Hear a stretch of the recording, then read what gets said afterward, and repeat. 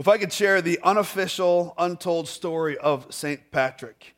This story is told by, embellished by, and slightly made up by Steve Erickson. Well, St. Patrick was born in 385 AD in Roman Britannia, which is today Scotland. At the age of 16, he stood a whopping 2.5 feet tall and never grew any taller, although his beard grew super long and he always wore a pointy hat.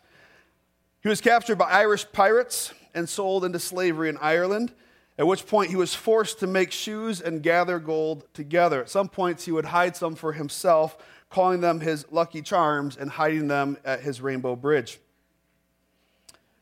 He escaped slavery and made his way back to home as a new man with a renewed faith. Once home, he kind of had a life change, and he became a priest, and he made a decision to go back to the land of his captors. And once he did just that, got some training, went back, he was responsible for the planting of hundreds of churches and hundreds of shamrocks. He sought to cleanse the land of its ways. It was a rough town. It was a rough land. He sought to cleanse it of its ways and all of its snakes. He is known as the Apostle of Ireland. He never was actually made an official saint by the way that the Catholic Church does, but he is known as the Apostle of Ireland, and they've adopted the name St. Patrick. He died on March 17th, 461, and his last words were to have a beer on him and dye everything green. If you aren't troubled by my version of St. Patrick, you should be. You should be troubled by this story. It's a hot mess of some truth, some fantasy, some myth, and a little touch of Marvel fan fiction for those who picked up on it. I do want to highlight real quick just to clarify some of the things that are true about St. Patrick. He was born in 385 AD in Roman Britannia, modern-day Scotland. At age 16, he was captured by Irish pirates and sold into slavery in Ireland. He did escape that slavery, and the experience so changed him that when he went home, he sought to learn more about his faith, and he became a priest, and he wanted to specifically go back to the land of his captors.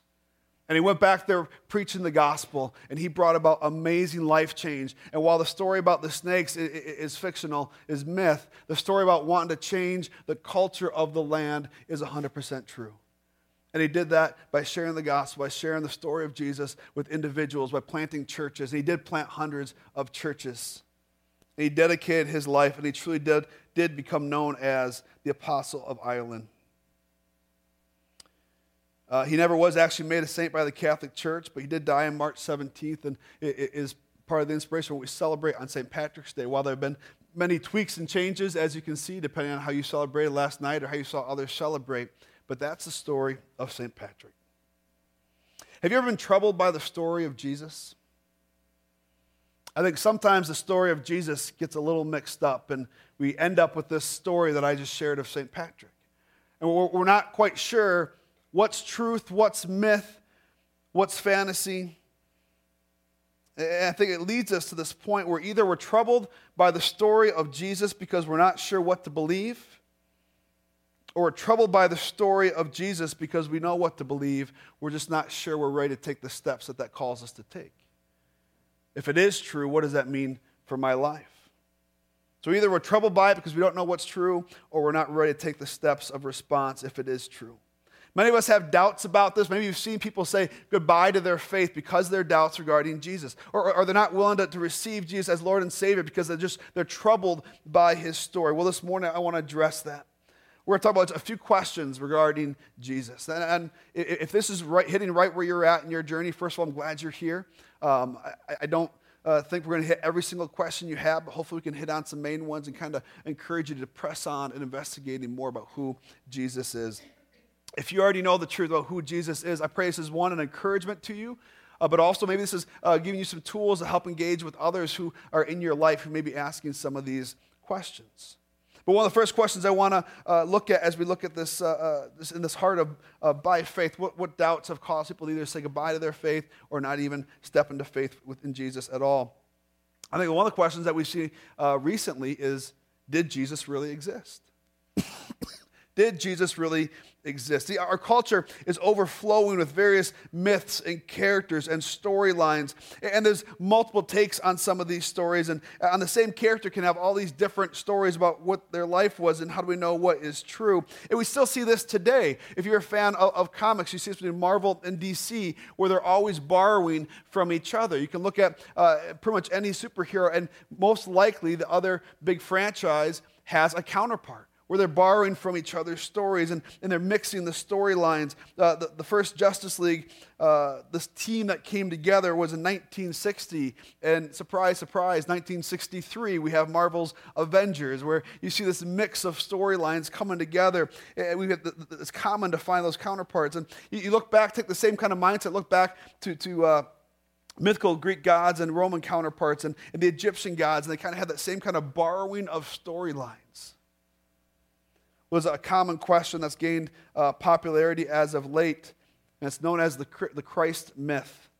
And it basically says that Christ wasn't a real person. Jesus wasn't a real person. It's all myth, and it's made up of taking chunks off of all these previous stories that came before Jesus.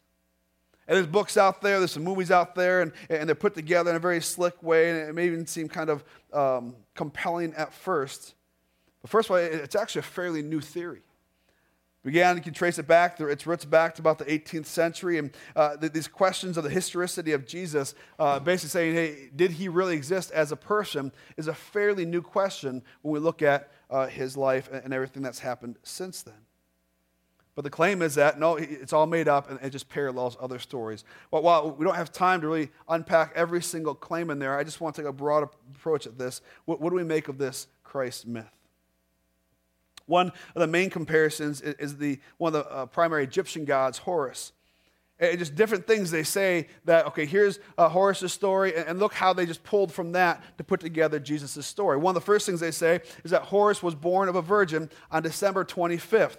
Well, first of all, if you're familiar with the story of Horus, it's a stretch to say he was born of a virgin.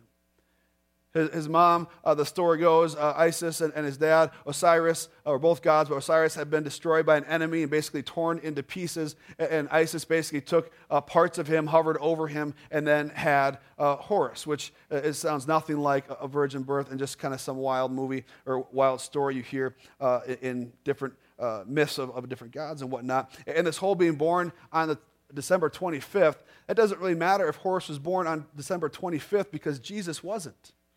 I mean, let's just clarify that real quick. While we celebrate the birth of Jesus on December 25th, when you look at the text and you kind of unpack the clues that we see in there, it's more likely he was born September or October. And even when we celebrate today, scholars, no one says that December 25th was Jesus' birthday. It was about in the 4th, 5th century where the Pope said, hey, we want to kind of counteract some of these winter solstice celebrations that you see in different pagan cultures, and so we want to have something to counteract that. And so let's celebrate Jesus' birth on December 25th, even though that wasn't the day he was born. And so you can't say, oh, well, that's why we celebrate on the 25th, is because we're pulling from the story of Horus. It simply doesn't hold up. There's a belief that one of the main books on this concept of the Christ myth says, that Horus was born in a manger. And honestly, there's no source given. There's no background to back it up. There's other statements that are made that 3 kings came visiting the birthplace of Horus after following a star. And again, if that truly is the case of Horus' story, this fictional character, it doesn't really matter because that's not the story of Jesus. The story of Jesus, when you really look at the text, you don't see anything that talks about 3 kings. We see 3 wise men, I'm sorry, I take that back.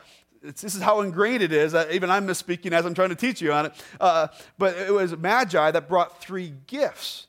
It never says there were 3 of them. It could have been 1 of them. It could have been 20 of them. We don't know. But there was a Magi that brought 3 gifts.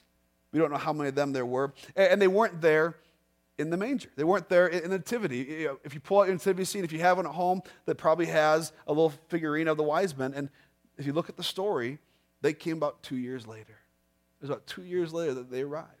And so even if that is Horus' story, that's not what was pulled. It doesn't line up with the story of Jesus to say that this is all fictional, all made up. There's also claims about the story of Horus, that he was a child teacher by age of 12. He was baptized by one who was later beheaded, just like Jesus was baptized by John, who was later beheaded. These claims are one of the authors, Gerald Massey, is one big proponent of this. And scholars pressed him on, say, where have you read this? And he said, well, it's one of these old books of antiquity. And they said, well, we've gone through that, and it's not in there. He's like, well, I don't really remember where I heard it. And that's what people are, they're writing books on this stuff, on claims. I'm not sure where I got that from.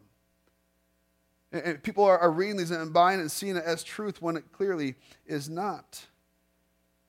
They also would say, oh, well, the story of Jesus being crucified and raised after 3 days is stolen from Horus' story. And again, it's simply not. Most scholars who are familiar with his story say that there's no talk of his death at all. In cases where there is talk of his death, he was, again, similar to his father, he was torn apart by an enemy and thrown into the waters. And the closest thing we have to make a connection about resurrection is that crocodiles pulled his pieces out of the water. And it's like, okay, how do you go from that to seeing, well, they use that as inspiration for the Jesus story, and it's all made up.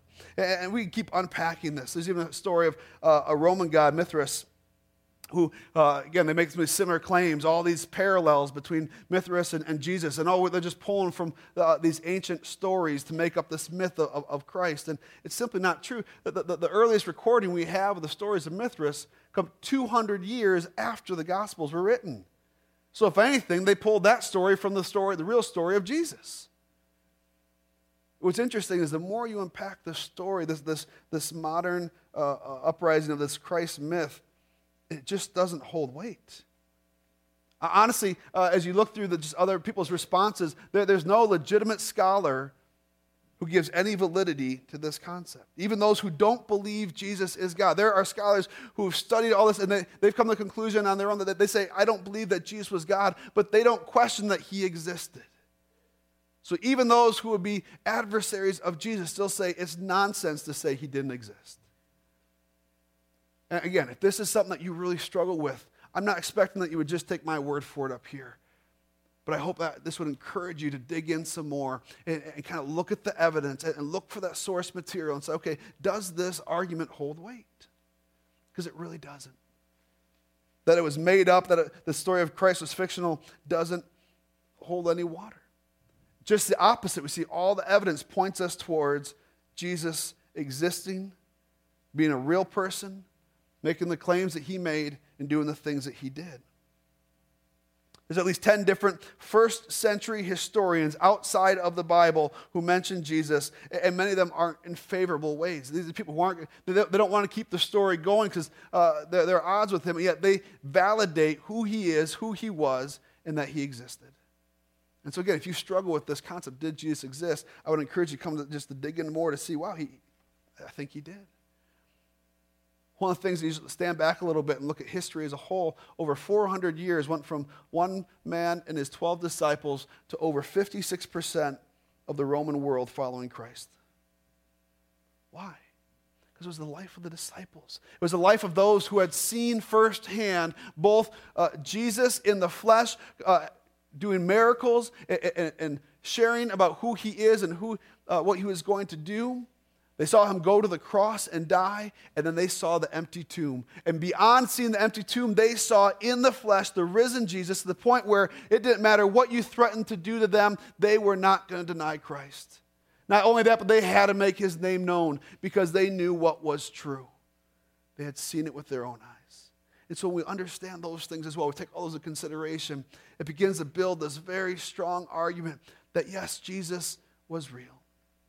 One of the things that I love about God, sometimes people push back on Christians. Oh, you just want us to take all this by faith. Faith is a piece of it because we don't have, there's always hard questions to work through, and that's of any stance you want to take. And honestly, it takes the least amount of faith to believe in Jesus, in my opinion, when you look at all the different evidence of what is true out there.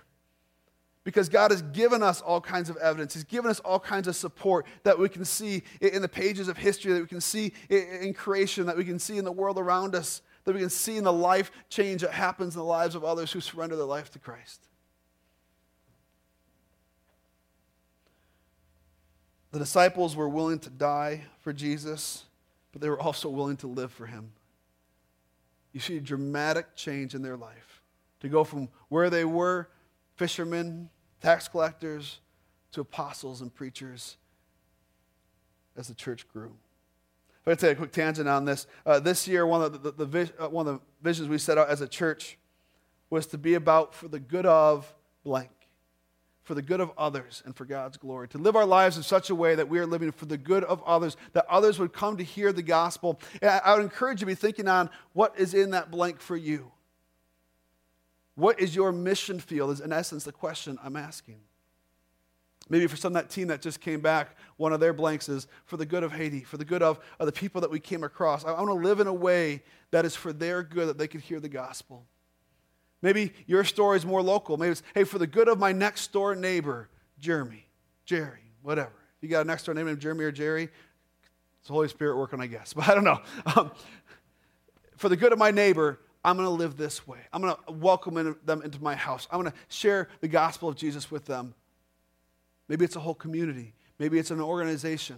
But where has God called you? Where has God put you that you already have influence, that you could just turn your focus a little bit and say, hey, this isn't just about having a sport team for my kids or about getting an education as we engage in the school, about knowing my kids' teachers, but this is about wherever I go, wherever God puts us, that I can make an impact for him because, one, I believe he was real.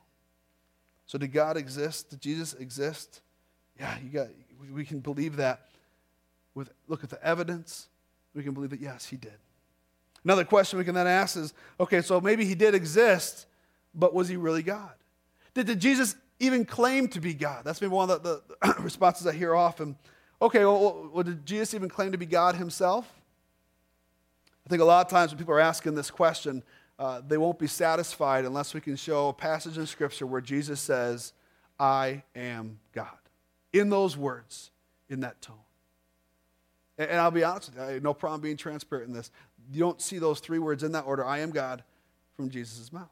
He may have said it, but it wasn't recorded in Scripture. Does that mean, he's not God then? Well, no, again, let's pause here for a minute. It doesn't take very long to look at the evidence and to see who he is. It's also interesting, before we even get there, if we pause and acknowledge the fact that if he were to say, I am God in that culture, that may not have raised as many eyebrows as what he did say. There were some in that culture, actually many, except for the Jews, who were pantheistic, meaning that they believed in multiple gods. And for someone to say, hey, I'm just another god. All right, dude, whatever. They just would have lumped them in with, okay, we got to add one more to the pile. Okay, I guess we got to make a Jesus idol too now because he says he's a god. And so that may not have raised that many eyebrows when we start looking beyond the Jews. Some even would have seen, had a belief where they said, okay, there's a little bit of God in all of us, right? And so you had these beliefs that were present in that day and age. And so Jesus came with a very clear statement of who he was. We need to look at the cultural context in which what was going on when Jesus walked the earth and what he claimed to be. The Jews were a monotheistic culture. They said there is one God, the one true God. That is who we follow. That is who we surrender our lives to. The God of Abraham, Isaac, and Jacob. Those are the patriarchs of the Jewish faith. And it's in this context that Jesus comes in, and he doesn't just claim to be God, he claims to be that God, the one true God, the God who has always been and who always will be, the God of Abraham, Isaac, and Jacob, the God of the Jewish people. That's who he claims to be. See, the Jews would have been very familiar with the story of Moses. If you're not familiar with the story of Moses, there's a time in Moses' life where God speaks to him through a burning bush. Exodus chapter 3, verse 13 and 14. But prior to this, God is calling Moses to go and be used by God to set his people free. His nation, his people are in captivity, in slavery, and he is using Moses to go and set them free. And Moses has a quick question. Okay, God, so you want me to go to Pharaoh, someone who could take my life in an instant. You want me to go stand before him as your adversary and say, hey, as your representative and say, okay, hey, the one true God says, let all your slaves go. Let the Jews go.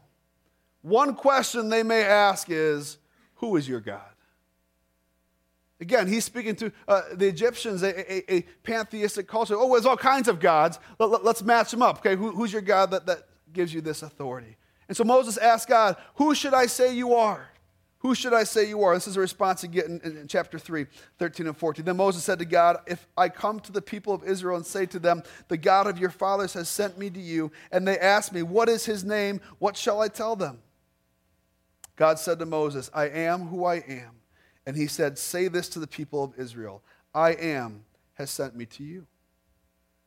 And so when Jesus comes on the scene into a Jewish culture, Jewish context, he knows the people will be very familiar with this story. They'll be very familiar with the name of God, I am. For God always has been, is, and always will be. And so all of a sudden the Jews are questioning Jesus about who he's claiming to be. In John chapter 8, 58, Jesus says this. Jesus said to them, truly, truly, I say to you, before Abraham was, I am. Now, if you don't know that context, you may read it right past it. Okay, that's kind of a weird answer. But all of a sudden we realize, no, that this is the name of the one true God. And not only is he using the name of the one true God, he's saying, hey, before Abraham was, I am.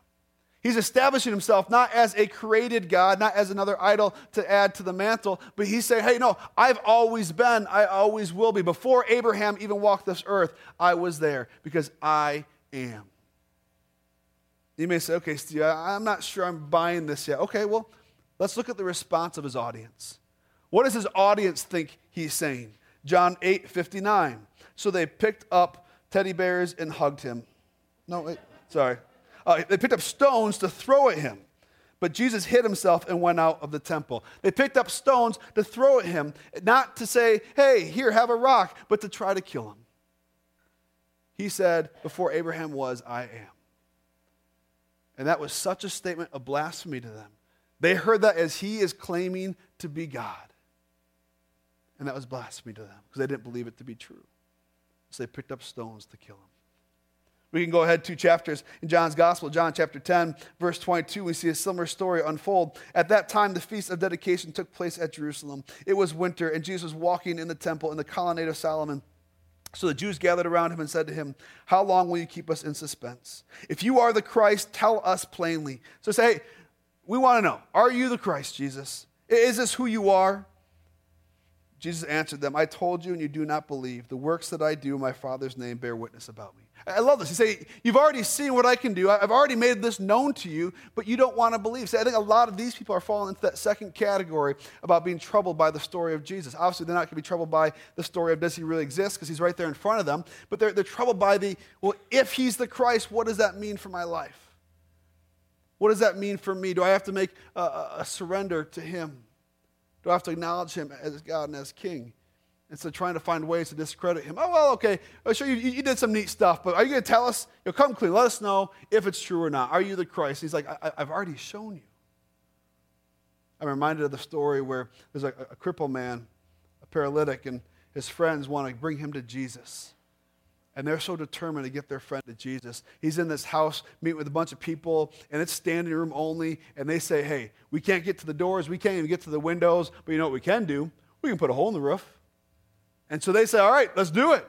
And they get their climbing gear, and they get their shovels, whatever, pickaxe, however they're going to dig a hole through this roof. And they get up on the roof. They hoist up their paralytic friend. They cut a hole in the roof. And this story just has always blown my mind because you got to wonder at what point someone's looking up like, Jesus is still preaching, but we should take care of that. But all of a sudden, this man on a mat is lowered down through this opening that just opened up in the roof. And what does Jesus do? He says, my son, your sins are forgiven. Your faith has healed. Your sins are forgiven. And that was something that in that culture, in that context, they would say, that's something only God can do. Who are you to forgive this man's sins? And that's what they did. And so Jesus' response to them was this. What is easier? To say, your sins are forgiven, or to say, get up and walk? And he says to the paralytic, take your mat, pick it up, and go. And he gets up.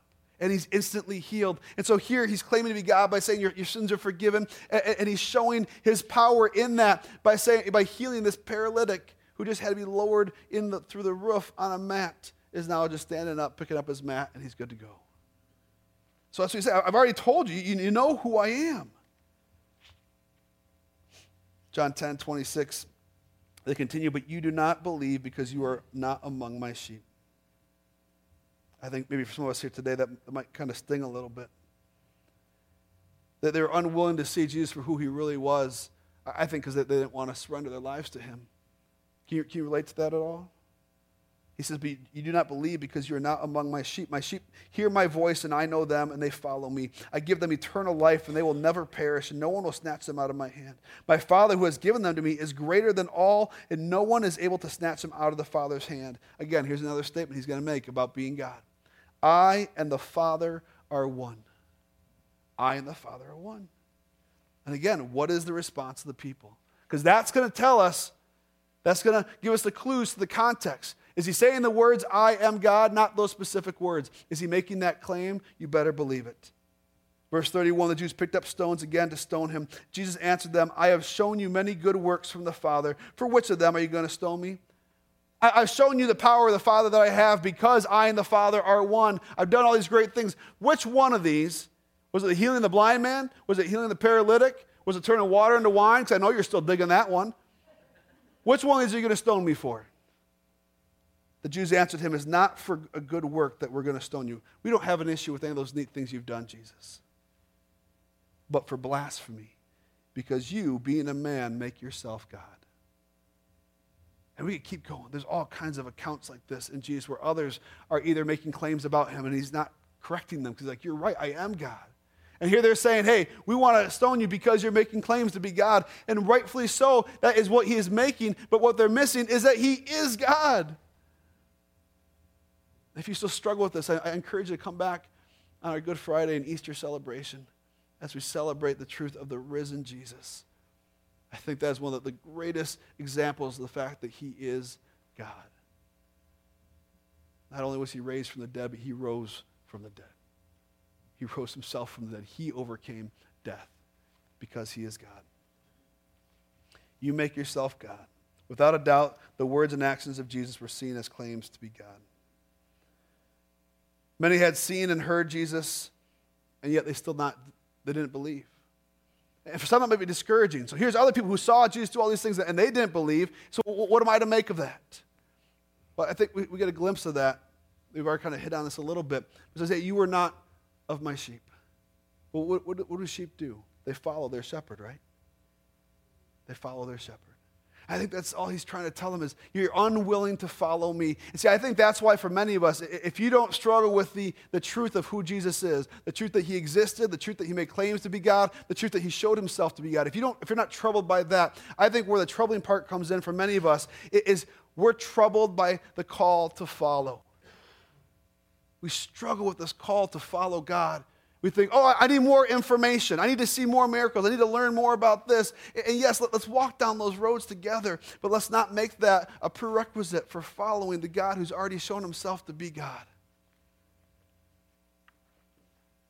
If you're at a point in your life where you're not sure if Jesus is truth or myth, I would ask of you to continue to pursue a quest for truth. Don't be afraid to ask big questions. Engage God with your doubts. If this is where you're at, let's walk this road together.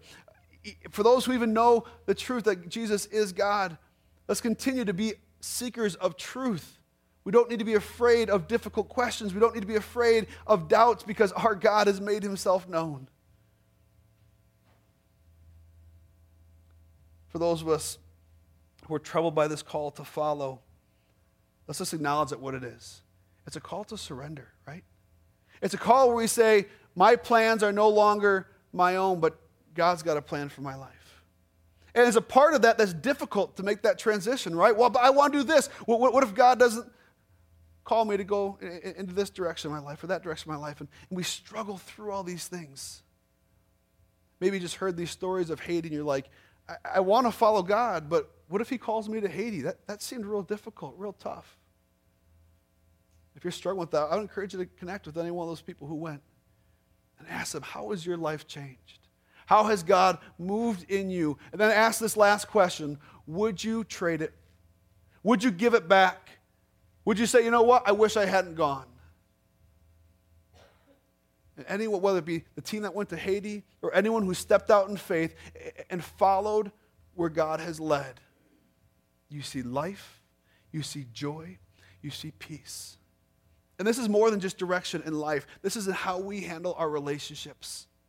If you got a marriage that's on the rocks right now, or you're just maybe struggling with joy, or you feel like you're just in the same house doing the life together, but you're not really growing in anything, I would encourage you to seek out either through Scripture, through another Christian couple, or individuals you can trust who will point you to God's Word, or in prayer together. Seek out God's heart for your marriage and be willing to say, I will follow. And see if He will not take you on a journey that will fill your life with such life, joy, peace, compassion, as you get to witness God working in your life and through your life. As you begin to not only have your own stories of life change and testimonies of the work of God, but you begin to have stories of your friends and your loved ones and your neighbors named Jeremy or Jerry or whatever his name was, coming to Christ, and you see their lives being changed for the better as we just live out this real call to love others. So what's next? Well, I think sometimes we try to dismiss Jesus because if we dismiss Him, we don't have to follow. I think another way we try to do that is we look at the difficulty of this world and we try to blame that on God. We say, God, you can't be a good, loving God because look at the mess down here. We're going to talk about that next week. We're going to address this issue of evil in our world. I think we're going to have to take a hard look at ourselves to see, hang on a sec, is this God's doing or is this our own? This is our own choices that led us to this place. We're going to talk about that next week. And so if you struggle with the issue of evil, I encourage you to come back next week. But for those who want to take steps forward, who want to say, I want to follow, first I encourage you to do, receive Jesus as your Lord and Savior. If you've not done that, receive Him as your Lord and Savior. There's no magic words you have to say. It's simply in a prayer to God. Just confess your position before Him, that you are a sinner, that you're in need of forgiveness. Acknowledge Jesus as Lord and Savior, that you want to make Him the leader of your life and the forgiver of your sins, that you believe He is God, and ask for His forgiveness. And when you do that, our filth, our garbage, our sin is taken off of us, and it's put upon Jesus, and that's paid for at the cross through His sacrifice, and His righteousness is put upon us, so that when God in heaven sees us, those who trust in Jesus as Lord and Savior, He sees the very righteousness of Jesus. And if you're not ready to take that step yet today, why not? I'm not trying to press you. What about Jesus troubles you that you're not willing to follow? Seek to answer that question, and then let's walk that road together. I'd love to walk that road with you. We have others here who would love to be in community together. So next steps, receive Jesus as Lord and Savior. Get baptized. Take that step of obedience. Part of following Jesus is obeying what He calls us to do. I had an example like this week where it was very clear that God was leading me down a certain path to a certain decision that was to be made. And I didn't know how to do it. I clearly had a conversation with God. I see your will, and I don't know how to do it. So here's my answer, God. Yes, I'll say yes to you, but it's on you for the rest because I'm lost. And holy cow, did He stretch my faith, and did He come through and show Himself so powerful. And so every little step of obedience we can take, whether we do it in confidence or out of sheer terror, saying, God, I don't know how to do this, but I see you call me towards it, so I'll say yes. Every step of obedience grows and strengthens our faith and our foundation on Jesus. And so if you're a follower and have not been baptized yet, let that be a step of obedience where you say, okay, God, there's still parts of it that kind of weird me out. I'm a little unsure about it. I don't know. But you know what? I will answer your call to obedience. I will follow you, and I'll be baptized this Easter. One last invitation I make for us all is that if you're not already, to enter into a Christian community with someone else. Yes, we have that here in a general sense, but I'm saying someone that you're sitting across each other's tables. You're in each other's homes, in each other's lives. When things get messy, they're the ones that are getting messy too because you're walking together in life. When things are amazing, they're the ones bringing a cake over to say, hey, let's celebrate. Enter into that community, not just because there's people that you like. And there's a lot of cool people here at Meadowland. If you hadn't had a chance to meet some of them, I invite you to do just that. It's not just because they're people we like, but it's people who are on mission for God, who want to love Him and obey Him. And we gather together and encourage each other in that. That will encourage you in your journey to walk on mission with God, wherever He sent you to be about the good of others and to give glory to God. Let's pray. Father God, you are an amazing God. We thank you for who you are. We thank you that you've made yourself known so that we don't have to just simply rely on blind faith. Yes, there's an element of faith, an element of following, but you've shown yourself to be who you are. You've made it known that you are God, Jesus. You've made it known that you existed, that we can know and believe your story to be true. Father, I pray for those who know you and who are walking with you, that you would be such an encouragement to us to take next steps of obedience, that we would follow you in new ways, Father God. And for those here who maybe don't know you, that we take that first step of obedience, of surrendering our lives to you. Even if there's parts of you that still trouble us, that we still struggle with, Father God, help us to follow you, to stand on the evidence you've made yourself known in, to step out in faith, trusting that you will do what you claim to do in our lives, that you will walk with us, that you will lead us, that you will be our joy, our peace, our comfort. Help us to be on mission wherever we are, Father God, in this world. Wherever you sent us, whatever neighborhood, whatever house, whatever neighbors we have, whatever family that is in our home with us, whatever organizations and community groups that we're a part of, whatever community we call home, Father, wherever our tribe is, stir in us a desire to share you with them for their good and for your glory. Pray us all in your name.